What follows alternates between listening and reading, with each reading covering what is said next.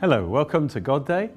I'm Derek Walker, the pastor of the Oxford Bible Church, and today I want to just share about eternity. I think it's good that we live our lives in the light of eternity and what God has got stored up for us. And so we're going to go to Revelation chapter 21 and a little bit of Revelation 22, the finale of the Bible. And in Revelation 20 actually describes that this present heaven and earth is going to be destroyed. And there was no place found for it, so it passes out of existence.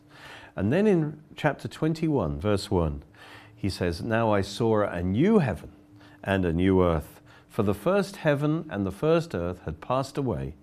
Also there was no more sea." There's an interesting little statement there. But if you think about it, it doesn't mean there won't be any water. There'll be the river of life. I'm sure there'll be lakes. But the fact that there's no sea is a sign that there is no sin on this new earth. Because the reason for 3/4 of this planet being covered by sea was Noah's flood, a judgment on sin. And also the sea acts like a big disinfectant because of all the toxic waste that man produces over thousands of years. If it wasn't for the sea, I think life wouldn't be possible. So because of sin, we needed the sea. So there will be no more sea. That won't be necessary.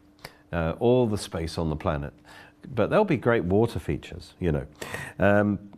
Then it says, "Then I, John, saw the holy city, the New Jerusalem, coming out of heaven from God." I want you to notice the New Jerusalem is there in the third heaven right now. Praise God. You know, it's talked about in other scriptures. That's where the throne of God is. But now, in the eternal state, the New Jerusalem will come down out of the third heaven, God's heaven, and it will come down onto the earth. Praise God. And it says, it's prepared as a bride adorned for her husband. Now, you might think, well, the city is the bride. Actually, the bride is the redeemed, the believers, as it were. We know that from earlier in Revelation. And also in Revelation 22:17, it says, "The Spirit and the bride say, come." So the bride is a person or a corporate person. All right, so when we talk about a city, for instance, I come from Oxford. When I talk about Oxford, I'm talking, yes, about the classic buildings of Oxford, but I'm also primarily talking about the people of Oxford. The people and the city are, as it were, one. So when it says he looked at the city and he sees the bride is primarily the people of God, the bride of Christ. But she is united to this city. That's her everlasting home. So the New Jerusalem will be our everlasting home, and you will have a home, a mansion in that glorious city, because if you're part of the bride. And John 14, Jesus promised that, didn't he? He said, "In my Father's house," that's heaven. You know, we pray, "Our Father in heaven." So the Father's house is in heaven. It's the New Jerusalem. It's God dwells there. He says, "There are many mansions. If it were not so, I would have told you. I go to prepare a place for you." Praise God. Jesus has prepared a place in the heavenly city for you. You see, right now on earth, this isn't your real home. You're just on a mission trip right now from heaven. You're a citizen of heaven, and if you're born again. And you know, but eventually your eternal home will be in the New Jerusalem. He says, "I go and prepare a place for you. If I do that, I will come again and receive you to myself, that where I am, you may be there also." Praise God. He's coming for us. He's going to take us back to the New Jerusalem, and we'll be with him forever there. Praise God. And this is what Abraham and the patriarchs believed in. Praise God. It says that he dwelt, as it were, as a stranger in a foreign land. It says in Hebrews 11. But he says he waited for the city which has foundations, whose builder and maker is God. Abraham's ultimate faith and hope that he was waiting for God to do for him was this city of God. And it goes on and says, this is Hebrews chapter 11. And it says, God is not ashamed to call them their God, for he has prepared a heavenly city for them. So our ultimate hope is not in this life. It is in our eternity, in God's city. Praise God. Hebrews 12:22 describes this city. You have come to Mount Zion. This city is compared to a mountain. We'll talk about that later. And to the city of the living God, the heavenly Jerusalem. And who's in the city? An innumerable company of angels. To the general assembly and church of the firstborn who are registered in heaven. Praise God. When you were born again, your birth was registered in heaven because you are a citizen of heaven, and that's your ultimate destination. It says, to God, the judge of all, God lives in this city. To the spirits of just men made perfect, that is the Old Testament saints who were justified by faith, and at the resurrection of Christ they were born again. They were made perfect, and so Jesus took them into heaven. So they're right there in heaven right now as spirits. To Jesus, he lives there, praise God, the mediator of the new covenant, and to the blood of sprinkling that speaks better things than that of Abel. Jesus, when he ascended on high, he took his own blood into the heavenly Holy of Holies. That's at the peak place in the throne room, the Holy of Holies of this New Jerusalem. And his blood then established the eternal new covenant. Hallelujah. That gives us access to this heavenly city. Praise God. Back to Revelation 21.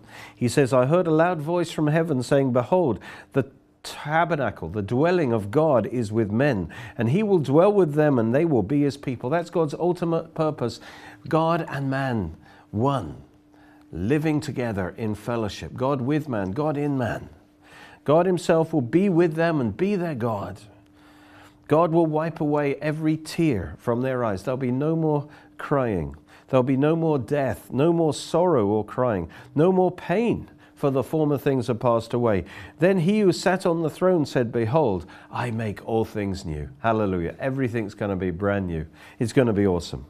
And then he says, write, for these things are true and faithful. And he said to me, Christ said to him, it is done. It is accomplished. What does that mean? When Jesus died on the cross, he paid the price for your eternal life and every blessing that you could possibly have for all eternity. He purchased a place in heaven for you, and he purchased your eternity. It is accomplished already. It's as good as done. And we just got to enter into that enjoyment of it. Hallelujah. He says, I'm the Alpha and the Omega, the beginning and the end. He said, I've started your salvation. I'm going to complete your salvation with eternal glory. Hallelujah. And he says, I will give of the fountain of the water of life freely to him who thirsts. He says, anyone can have salvation. Just come to him and receive as a free gift the water of life. And then there's this great promise, comprehensive promise. He who overcomes. Now you overcome by believing in Jesus Christ. You overcome your pride. You overcome the lies of the enemy by putting your trust in Jesus Christ, humbling yourself. He says, if he who overcomes will inherit all things, every promise of God, you'll have an inheritance of every good thing. Hallelujah. And the greatest promise of all is, I will be his God and he will be my son. You will possess the fullness of God. That's the ultimate promise. Hallelujah. And so then he gives a warning. He says, for you to enjoy eternity, you have to let Jesus save you from your sin, from your corruption, because we're all fallen creatures. And without Christ's salvation, we cannot possibly enter into the glories of heaven.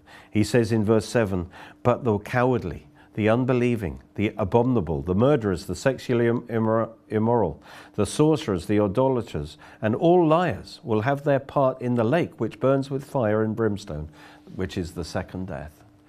In other words, the second death means eternal death, eternal separation from God's goodness. You know, that is the destiny of those who reject Christ's salvation. Because he isn't saying if you tell a lie, you're just going to go to hell. He doesn't say that. But there's always forgiveness for whatever sin we commit. But what he's saying, liars. In other words, those who have embraced sin as their lifestyle. Those who embrace immorality as their lifestyle, that is going to send them to hell. Because when you receive the new birth, salvation, God changes you on the inside. You become a new creation. Now, we still have the old flesh that leads us into sin sometime, but the real you on the inside has been born again, has been made perfect through the grace of God. And therefore, you are not by nature a hater or a liar or the other things that they describe. Okay? So though you may sin occasionally in that way, you are acting against your true inner nature. But if you refuse to let Christ change you, then the corruption of sin just takes you over, and you are by nature those things, and then you have to be thrown into God's waste bin. Well, verse 9. Then one of the 7 angels who had the 7 bowls filled with the 7 last plagues came to me and talked with me and said, "Come, I will show you the bride, the Lamb's wife." This is the church, is all believers throughout all eternity, the redeemed. And he carried me away in the Spirit to a great and high mountain. And he showed me the great city, the holy Jerusalem, descending out of heaven from God. And so he's going to show them the bride, and so he takes them to the home of the bride, which is the New Jerusalem. And this is also described as a very high mountain. We'll just see how high this mountain is in a bit. But it's a great city, it's an enormous city, it's a holy city, the holy Jerusalem. And that's the city descending out of heaven from God onto the new earth. And it is like this, a massive diamond. It says in verse 11, it shone with the glory of God. Her light was like a most precious stone, like a jasper stone, clear as crystal. Basically, just imagine one ginormous diamond. All right, 1,500 miles in all directions. And it's transparent. There's no shadows in heaven. It's transparent, and the glory of God is shining throughout it, radiating out of it. And it talks about it has a wall and 12 angels at 12 gates, and it's 4 square. It's got 3 gates on each side, and the names of the gates are according to the 12 tribes of Israel. There's lots of 12s. 12 is the number of governmental order. Everything is under divine authority. And then it talks about the 12 foundations, verse 14, which are named after the 12 apostles of the Lamb. And then in verse 15 and 16, it says that the city is laid out as a square base. Its length is as big as the width. And then the surprising thing is its height. It says it's 12,000 furlongs. Now that's about 1,400 miles. But the amazing thing is, it says the length, breadth, and height are equal. So this is a city that is 1,400 miles high. That's what makes it different from our flat cities. You know, absolutely no comparison. Can you imagine a city going up 1,400 miles? When you fly in an aeroplane, that goes up 5 miles, maybe 10 at the most. Outer space is really 50 miles. All right? We're talking about a city that goes up 1,400 miles. Can you imagine that? It would go well above our atmosphere. And so, in other words, this is an awesome city. Praise God. And some people think it's a cube, but it's not, because it says it's like a high mountain. It's a mountain that goes up to a peak. Now the peak is the throne room of God. The throne is at the top of this mountain. That's the place of greatest glory. And later on we see that the river of life flows from the throne downhill to water every part of the city. So it's like a square-based mountain. And you can imagine the levels of the mountain, and I just imagine the glory gets stronger as you go towards the top where the throne room is. The whole thing is a temple of God. It's what the Bible refers to as the heavenly temple, which is the prototype for all the earthly temples of God. The heavenly temple has the Holy of Holies at the top, and the rest is the holy place. And then that which is outside the city is the outer court. And when you study the Garden of Eden, you'll see how that is duplicated on an earthly level. Well, praise God, we've come to Mount Zion, the heavenly Jerusalem, and there is plenty of room for the billions of believers and the many multitudes of angels, because it's an enormous city and it will be our home for all eternity. Hallelujah. And so he measures the wall in verse 17, and it says the wall is of jasper, and I think that is diamond. It's made of diamonds. And the city was pure gold, like clear glass. So everything is transparent. Transparent streets of gold, that's your basic building material. Your basic concrete is transparent gold. And then it describes the foundations, the 12 foundations, and they're all different beautiful colored stones. I don't have time to go through them one by one, but you know, there's golden green, there's aqua green, there's fiery red, you know, and violets and all kinds of colors. And these stones are transparent. They're transparent. You can imagine the glory of God shining through these different gemstones, as it were. It's just going to be glorious. And it talks about the 12 gates being like 12 pearls. Hallelujah. Each gate was one pearl. And you know that there's symbolism in the pearl, because Jesus is the pearl of great price. So a pearl is formed round an injury, you see. And Christ was injured on the cross, and by faith we attach ourselves to Christ through his injury on the cross, and we become the pearl. And the gates are made of pearls is basically saying is you can only come into the city through the cross of Christ. Well, it'd be a wonderful experience. The street of the city, it says, was pure gold, like transparent glass. And then he says in verse 22, I saw no temple in it, for the Lord God Almighty and the Lamb are its temple. Now, there's no temple building in this city, first of all, because the whole thing is a temple. A temple is a dwelling place of God. This is where God lives. And so the whole city is a temple. But he goes even beyond that, and he describes what the ultimate temple of God is. It's not the city, but it is the bride, or actually, he uses the word the Lamb. We are the temple of the living God, God's eternal temple. All buildings are just a picture of God's ultimate temple. A temple has two things. It is a building, and there is the God who lives in the building. Now, in this case, he says the temple is the Lord God Almighty. So what is the building? He says the Lamb is the temple. Now, this is a bit strange. The Lamb we know is Jesus Christ, but particularly it's Jesus in his humanity that was offered as the Lamb of God. And so in other words, it's Christ, but this includes you, praise God, because when you believe on Jesus Christ, you are put into Christ. You become part of Christ. He's the head, you're the body.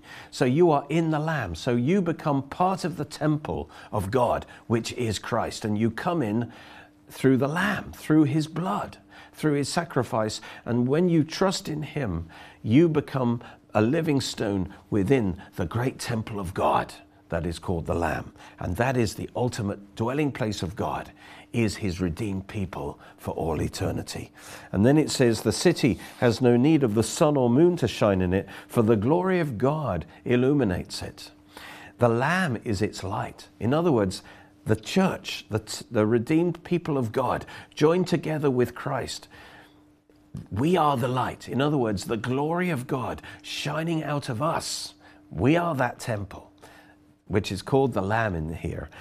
We are the light source, because the glory of God will be shining out of us. It says the same thing in verse 24. The nations of those who are saved, that includes you, shall walk in its light.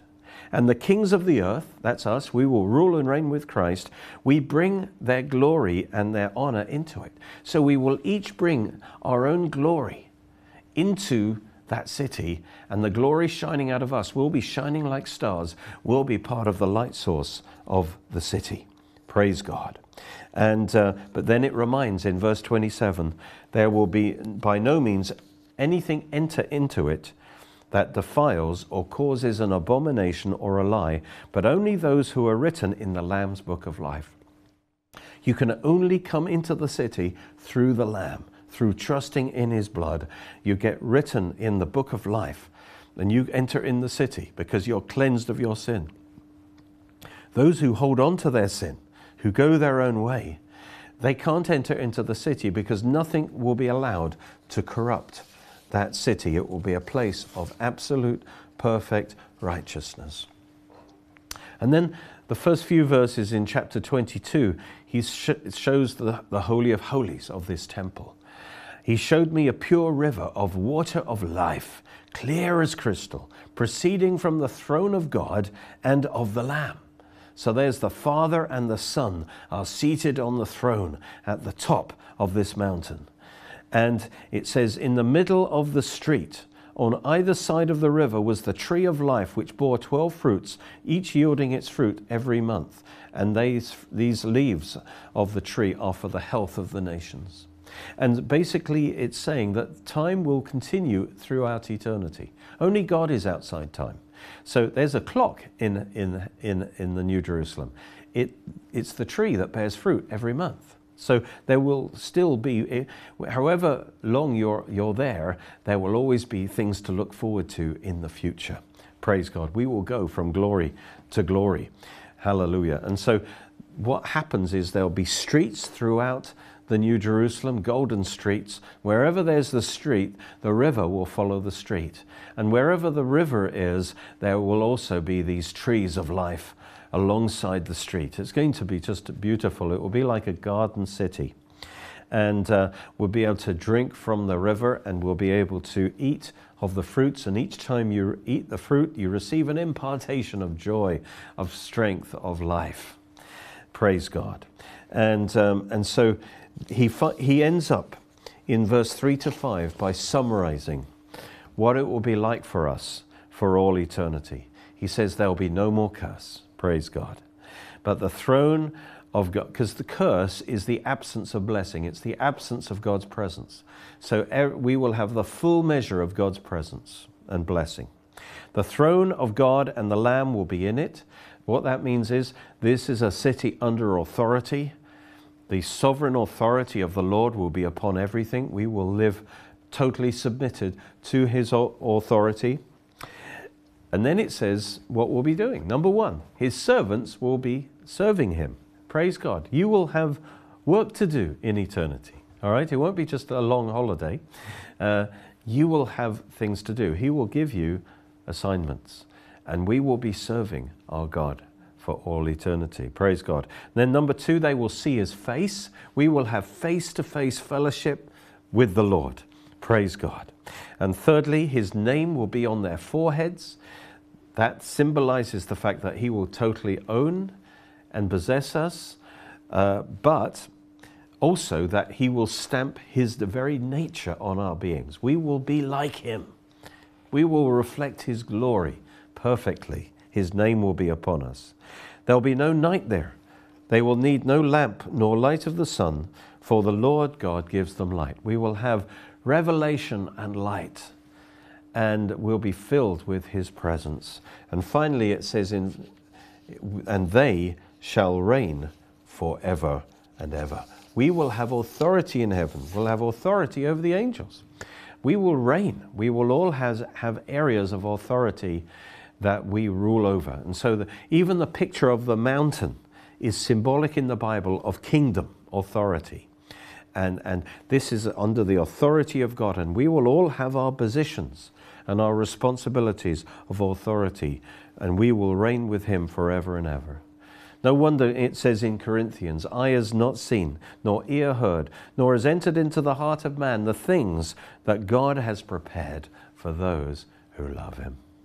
And I love Ephesians 2:7. It says that in the ages to come, that's eternity, he might show the exceeding riches of his grace in his kindness toward us in Christ Jesus. God is going to put on a show for all eternity, dazzling us with displays of his grace and his glory and his beauty and his wisdom that will continually excite us for all eternity. And so if you are a believer in Jesus Christ, if you've trusted in him, you have a wonderful future to look forward to. Hallelujah.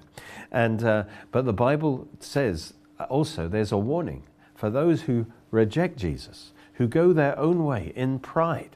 I'll do it my way. I don't need God's help. No, thank you. And he says, you will end up in the lake of fire, because that's where what you have chosen to be a part. That's really what it is to be separated from God's goodness, from his presence for all eternity. And you will face the consequences of embracing your sin. And you will face that everlasting judgment. And so there's a choice, you see. Two final eternal destinies.